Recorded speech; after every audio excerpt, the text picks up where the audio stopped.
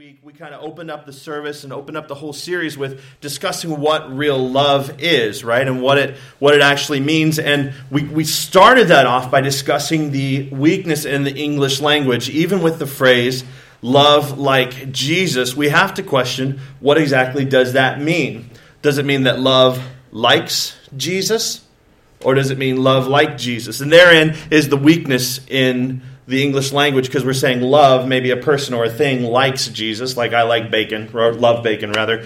Or are we saying love like Jesus, which means love in a way that is comparative to the way that Jesus loved? And so the English language uses a particular word, like, for multiple meanings. It has multiple definitions, and I think that's the weakness in our language. But the Greek, which is what the Bible is originally written in, the New Testament anyway, was written in, uses words that are very specific. And when we look at words like love, the very specific words that are used are these words. In the Greek, it is phileo, which is like a brotherly kind of love, or the way that you would love your children. And then there is eros, which is kind of the way you would love your spouse. It's kind of a romantic love. And then there is the word agape. And all three of these mean love, and so when the translators read them, they just put the word love.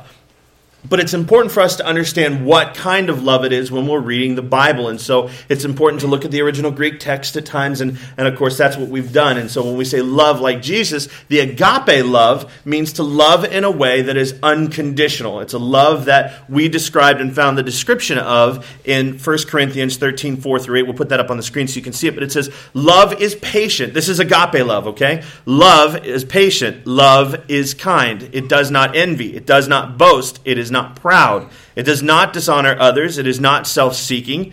It is not easily angered. It keeps no record of wrongs. And love does not delight in evil, but rejoices with the truth. It always protects, always trusts, always hopes, always perseveres. Love never fails. And to live this life of agape love, that kind of love for somebody, you would have to agree that that would require you to pour out of yourself, right? For the sake of others. That will cost you something to love in that way. And so we also, so in looking at this whole series, it's kind of following our mission statement around here, right? Which is love God, love people, and serve the world. So last week we looked at the love God, what it meant to love God. This week we're looking at love people. And next week we will look at serve the world. And of course our mission statement comes, and I'm just giving you some foundational work so you understand where we've been and where we're going today. It's in Matthew 22, 36-39. It says, "Teacher, which is the greatest commandment in the law?" And Jesus replied, "Love the Lord your God with all your heart and all your soul and all your mind. This is the first and greatest commandment. And the second is like it, love your neighbor as yourself." So last week we tackled the love God portion of our mission statement and the first part of this verse with the love your Lord your God with all your heart, soul, and mind. And this week we'll examine the love people and the second half of the verse that says to love your neighbor as yourself. And so with the title being, of course, of the series being Love Like Jesus, we are looking at all of this through the eyes and the teaching and the life of Jesus. As his disciples, that's what we need to do, is always look at things through Jesus. And so first we're going to look at what Jesus taught about loving people. This is what he taught. This is what he said, okay?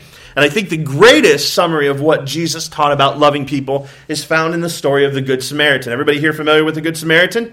That's because the story and the truths found in the Good Samaritan like far surpass any kind of religion or faith that we have. These are stories that are told and everybody understands. There's even a Good Samaritan law, right? And that's like built right into our laws, and it's taken from the scriptures, and that law is that you can't get in trouble for helping somebody. You can't get sued because you jumped out of your car because somebody was bleeding on the side of the road and you made it worse. You know, it's just, that's what the Good Samaritan law is. So this is where that story comes from. If you've never heard it, I'm going to read it to you. But first let me say this. If you need a Bible, if you're here today and you don't have a Bible, we would love to give you one.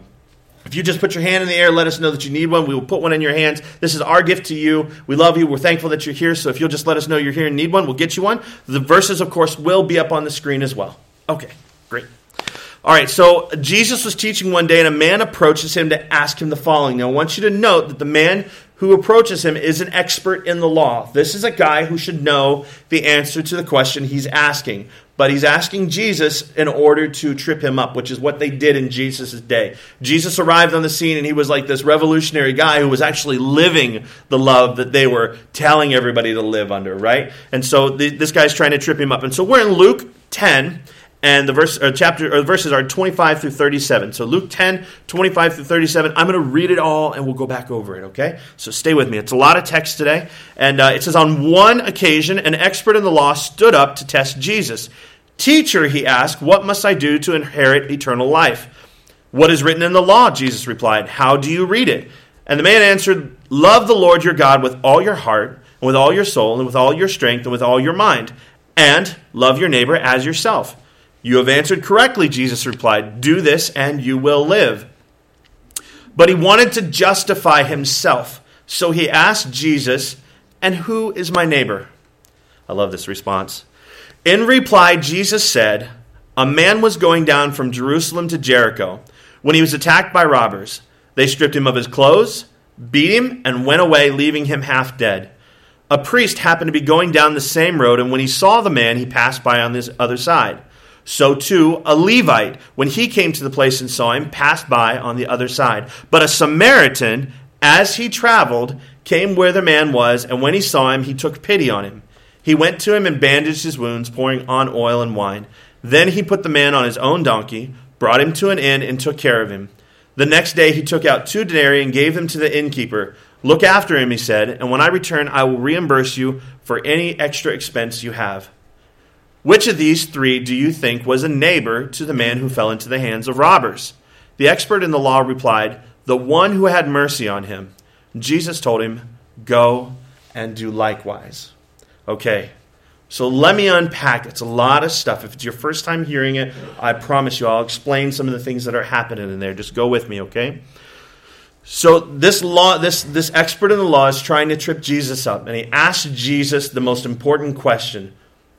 What's the most important law or rule? And Jesus answered him, what do you think? I love Jesus is always teaching, always giving an opportunity to see what's in your heart. And so the guy answers, and he answers correctly. But notice what the verse says, that he wanted to justify himself. This guy probably had a dispute with somebody.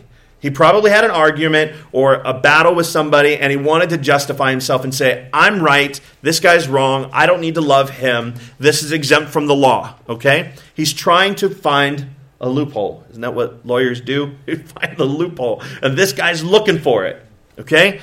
And Jesus, he asked him, who's my neighbor? Because whoever his neighbor is determined who he needed to love, right? Because you're supposed to love your neighbor as yourself, okay? So Jesus doesn't even answer him. In typical Jesus style, he tells a story, which is just great. He doesn't even answer the question directly. He tells a story and then asks a question, which you will find him do over and over again. And the story he tells is a very simple story. But you need to understand that Jesus was talking in terms of everybody that was there at that time. He's talking to Jews. He's talking to Pharisees. He's talking to people that are experts in the law, right? And so when he tells his story, the story begins with a Jewish man leaving Jerusalem to go to Jericho. The only reason to do that would be to do business, okay? And so this we assume, even though Jesus doesn't say, hey, this is a Jewish guy.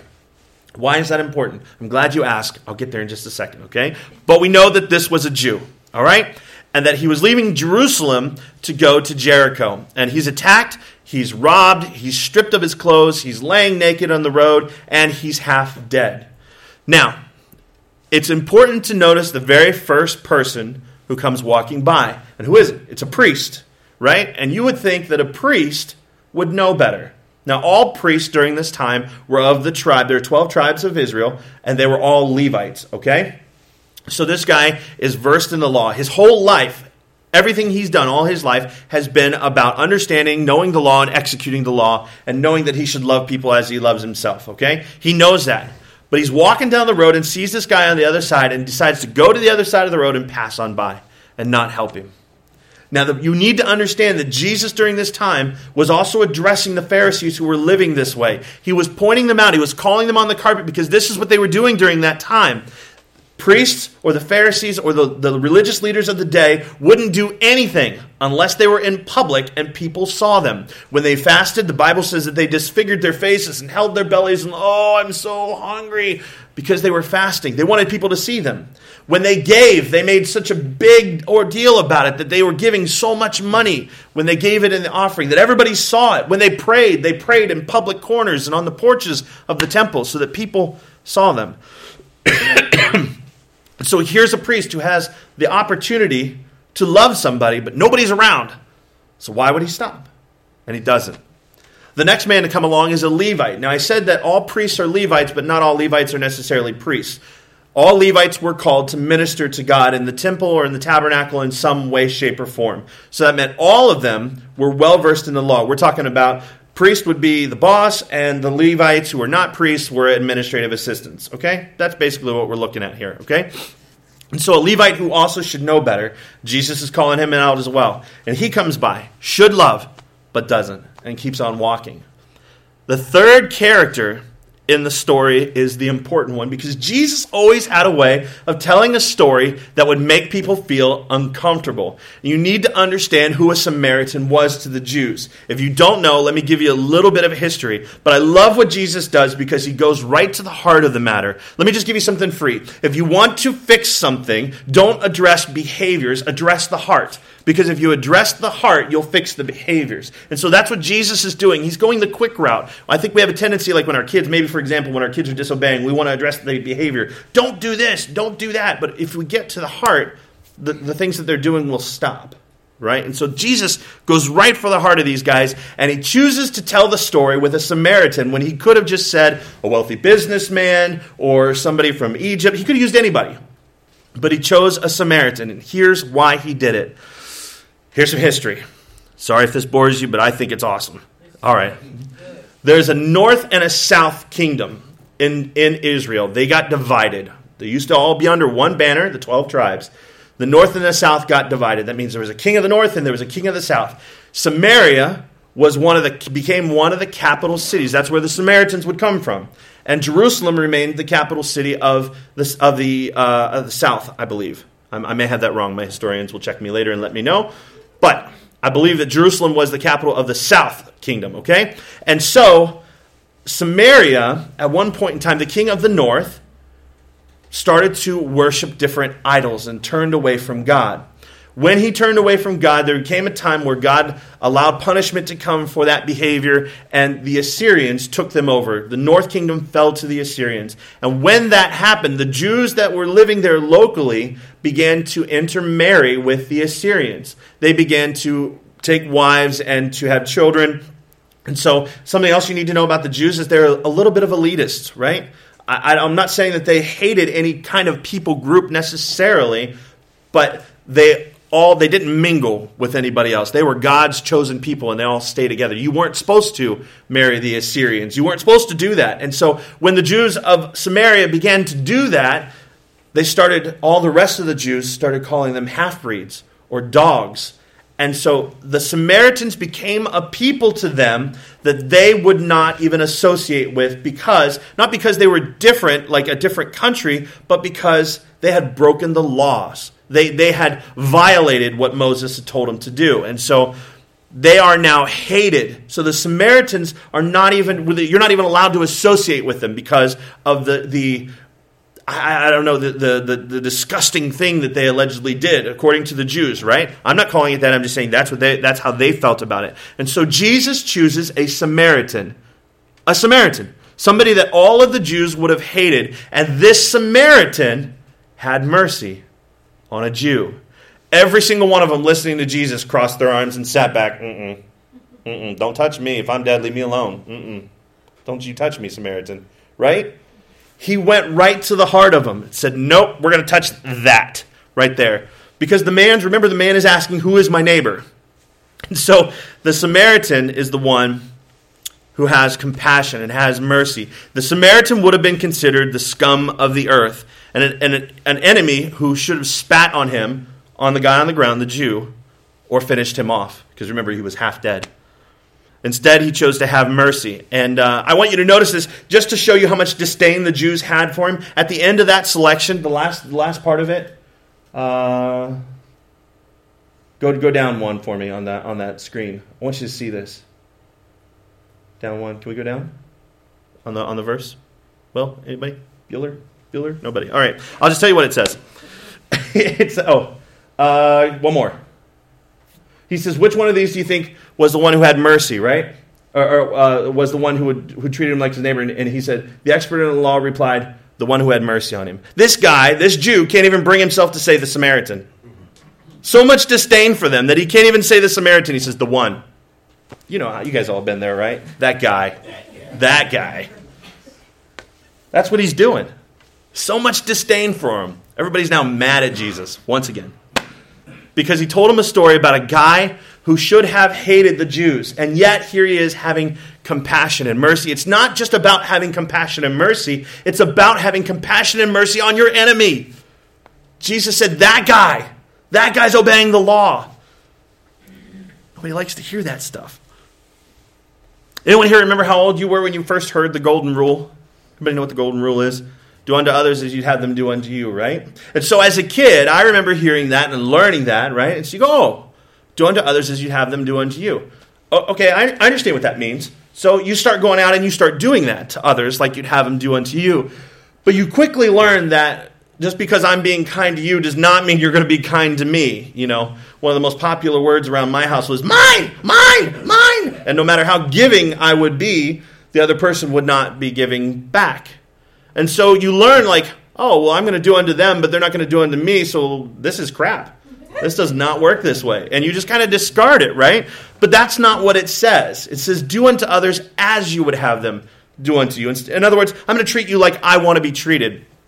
Now, I think it's better said, the golden rule should be better said, do to others what you would have them do to you regardless of how they treat you. Because that's how we're supposed to live, right? We are not supposed to treat them a certain way based on how they treat us.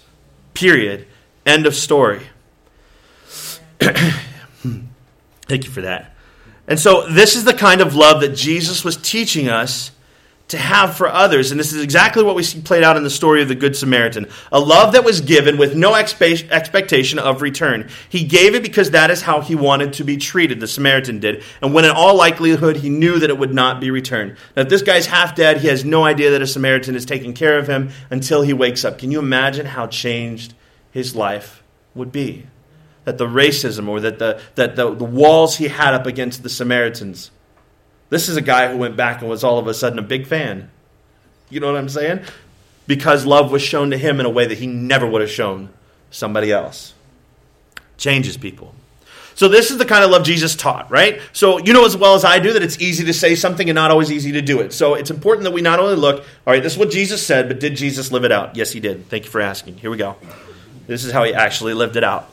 And something I want you to note here about the Samaritan. It says that when he saw him, he took pity on him. When the Samaritan saw the man laying on the side of the road, he took pity on him, right?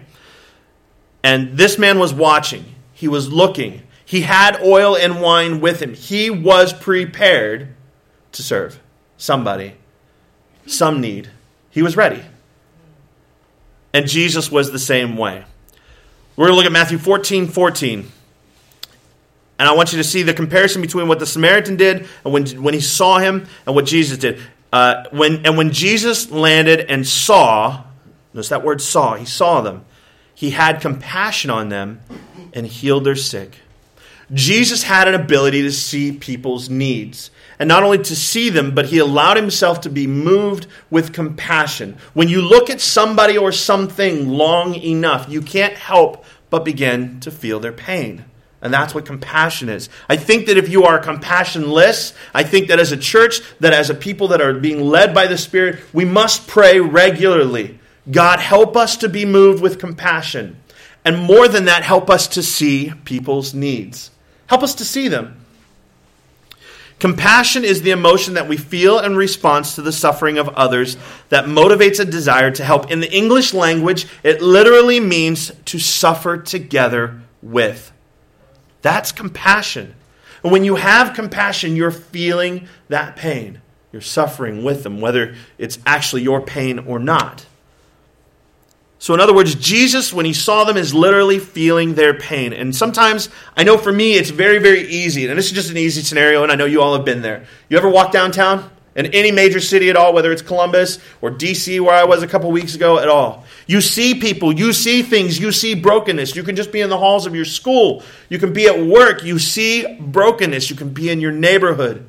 and see brokenness. And I don't necessarily mean the homeless or the ones that are strung out on drugs, laying on the side of the road. I don't mean that necessarily, although those people need love and help as well. The brokenhearted, the ones that have just been, marriage is falling apart. Children are raising hell in the home. Whatever it may be, there are people who are broken. And we get to see them everywhere we go. But it's really easy. And I know for me, walking down a city street, when I see somebody coming towards me or I see somebody, it's really easy for me to see them and go, whoa, I'm going to go walk on this side of the street. I'm not going to look at them. I'm not going to look at them. Because I know me. I know what happens if I look too long. I go, oh, my heart just breaks. If I see them, my heart just breaks. And I'm moved to do something for them. And it's awesome. It's cool. When you pray, though, for the eyes to see people's needs, it's not always the same need that you see that they need met. Does that make sense? When I was in D.C. a couple weeks ago, I was out in front of the church, and a guy comes walking up to us and says, Mister, I was in conversation with another pastor. There's tons of pastors out on the street, and he comes up to me and he says, hey, I lost my bus pass. I've got a job, but I lost my bus pass, and I need some money. I need $10 to get a bus pass. Can you help me out with anything? And I said, sure, I can help you. But I knew, and I gave the Holy Spirit opportunity to show me, to reveal to me, whatever it was. I said, what's your name? He said, my name's Joe. I'll bet that guy's never had anybody ask him his name when he's asking for money. I said, hey, Joe, my name's Aaron. I shook his hand. I said, is there anything I can pray with you about, Joe? And Joe said, yeah. And Joe began to rattle off things, and I said, great. I said, I'm going to pray with you right now. And I put my hand, we're standing on the streets of D.C., and I prayed with this dude. And I hugged him, and I said, I'm thankful for you, Joe. God bless you, dude. He took the money that I gave him, and he walked down the street. Now, I guarantee you there are very few people that would do that for me. I'm not putting myself on a pedestal. I'm just saying that they think the need was the money. The need was not the money. He needed Jesus. He needed to know that he was loved. And I touched him. I loved him. Hugged on him. Sent him on his way. Sometimes people's needs are not exactly what they're telling you. And so Jesus, we know that if we don't look, we can't be moved. And so in our own selfishness sometimes, or maybe we're in a hurry, or we've got a schedule to adhere to, or the kid's got to be at a basketball, or whatever it is. Whatever reason it is, we don't look because we don't want to be moved. We don't want to have to be responsible. We don't want to have to do something. But Jesus, thank God, is not that way. He isn't like us. His agenda is the Father's agenda. And luckily for us, that agenda is us. God's agenda is us, period. End of story. And Jesus is moved by compassion for us because he sees us. He sees us. He knows our needs. He's praying for us. Even as sinners, before we accepted his gift of salvation, the Bible says he died for us. It just blows my mind. I'm sorry. I could hang out there all day long. I got a sermon to stick to. We're going to stick to the sermon. All right. So let's look at some of the things Jesus did. And by implication, of course, there are things that we need to do. And it's all going to be wrapped up in this verse. Mark 1, 40 through 42. And it says, and there came a leper to him, beseeching him and kneeling down to him and saying unto him, if thou wilt, thou canst make me clean. And Jesus, moved with compassion, he saw him. Moved with compassion, put forth his hand and touched him and said unto him, I will. Be thou clean. And as soon as he had spoken, immediately the leprosy departed from him, and he was clean. Here again we see Jesus moved with compassion towards action again. And it's important that you understand the scene. This is not just some dude laying in a hospital bed who was sick.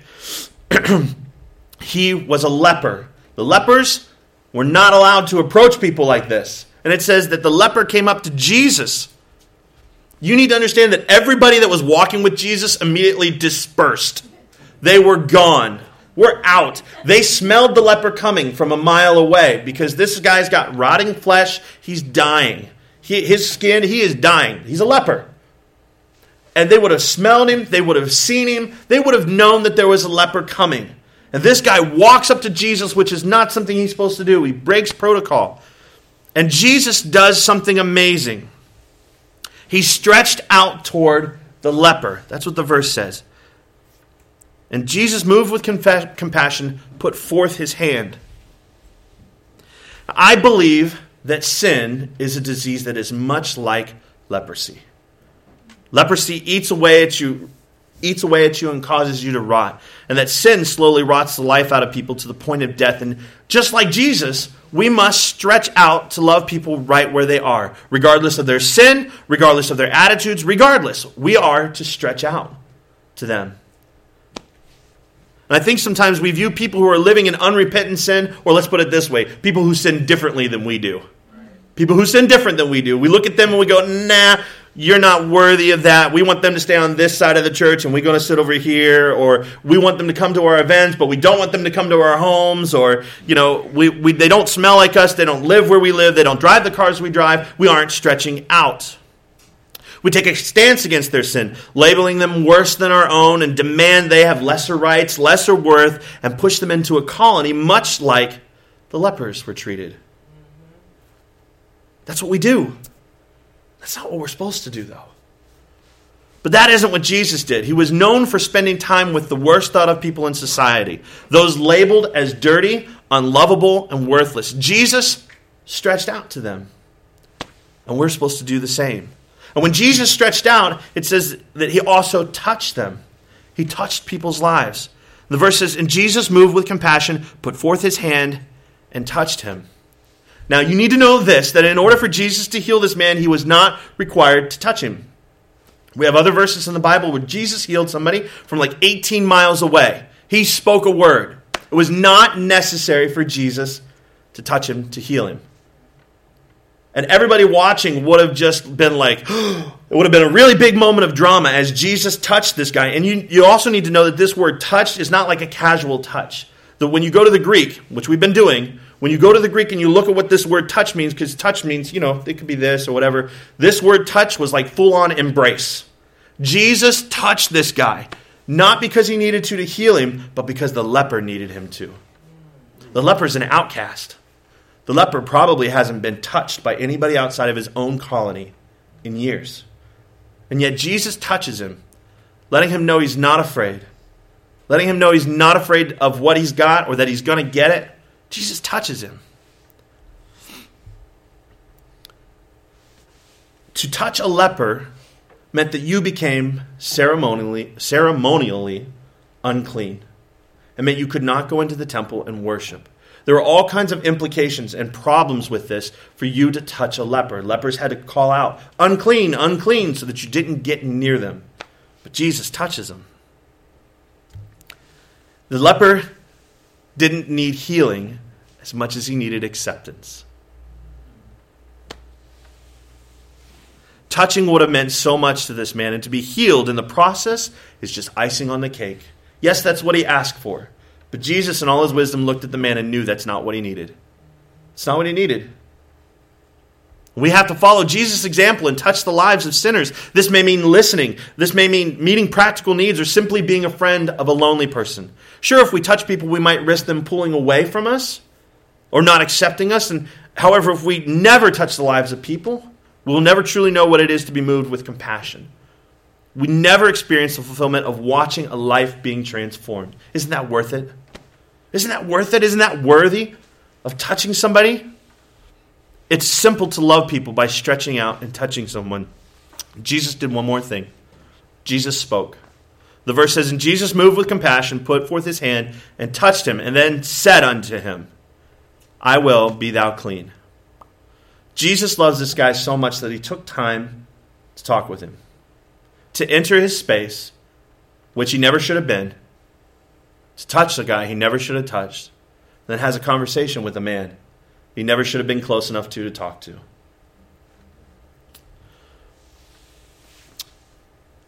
In order to convey Jesus' love to others, we must be willing to be the voice of Jesus and the Word of God to people. As we do this, we fully experience the compassion of Jesus flowing through us. Isn't it ridiculous how simple it is to love people? These are simple things. Stretch out, touch, talk to somebody. Get out of your comfort zone. These are the easy, simple ways. And once again, this kind of love that we're talking about requires you, notice each one of these steps were done by Jesus. They were steps of love. Required him to empty out of himself, to empty out of his fear of getting leprosy. Jesus was a man just like me and you. He could have caught something. I understand he's the Son of God, and we can argue about that all day. I don't want to argue about that. But he still had a fleshly body. He was subject to pain. He was subject to sickness, like all of us. And yet Jesus got out of his comfort zone. To love people like this will cost you something. And it means doing unto others as you would have them do unto you, regardless of how they do you back. To have compassion, you must be willing to look on their pain and feel it along with them. And then be willing to be moved by that action, by that compassion, Be willing to be moved to action by that compassion. That's what I meant to say. And to stretch out, you must be willing to enter their world, leaving your comfortable one behind. To touch, it will cost you your preferences and your rights. They may not smell like the way you like. They may not have manners. They may not be polished. They may not talk like you talk, or they may not like what you like. But if you're going to love people, you must touch them, embracing them in their current condition, no matter what that may be, regardless of what people will say about you. And to speak to someone will cost you time and a cup of coffee, or maybe two. I don't know. But it means you'll have to be willing to be seen with them. It will cost you. It will cost part of you. It will cost you your reputation. Jesus was called a drunkard and a friend of sinners because he was always found with what society labeled as the worst, eating and drinking with them, accepting them, loving them. Jesus got a reputation for that, and that's what they called him. What do people call you? What do you have a reputation for? Let's pray. Lord, I thank you for today, and I thank you for this word.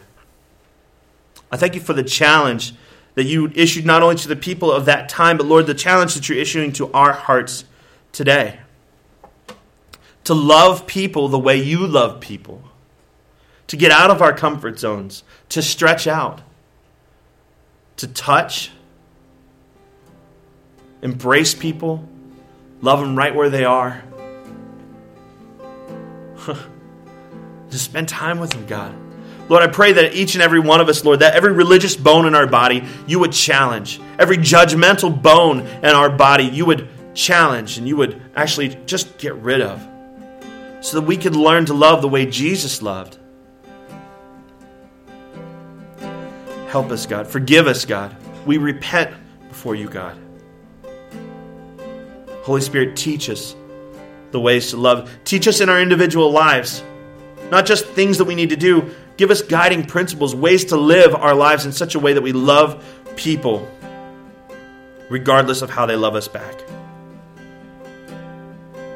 If you're here today with every head bowed and every eye closed, and you don't know Jesus, you don't know this kind of love, this is your first time, or maybe you've heard it over and over again and you've never responded to the love of God. And today you want to change that. Today you want to respond because today you've heard something different. Today you believe that Jesus' love is for you, regardless of your current state, regardless of how you sin, regardless of where you've been or what you've done. Jesus loves you. And God the Father loves you as well. If you'd like to make that commitment and say, Jesus, be Lord of my life today, would you just put your hand up and let us know that you're here? Nobody's looking at you. I don't want to embarrass you. I won't make you come up front. Just slip your hand up and let us know. Thank you. You can put your hands down.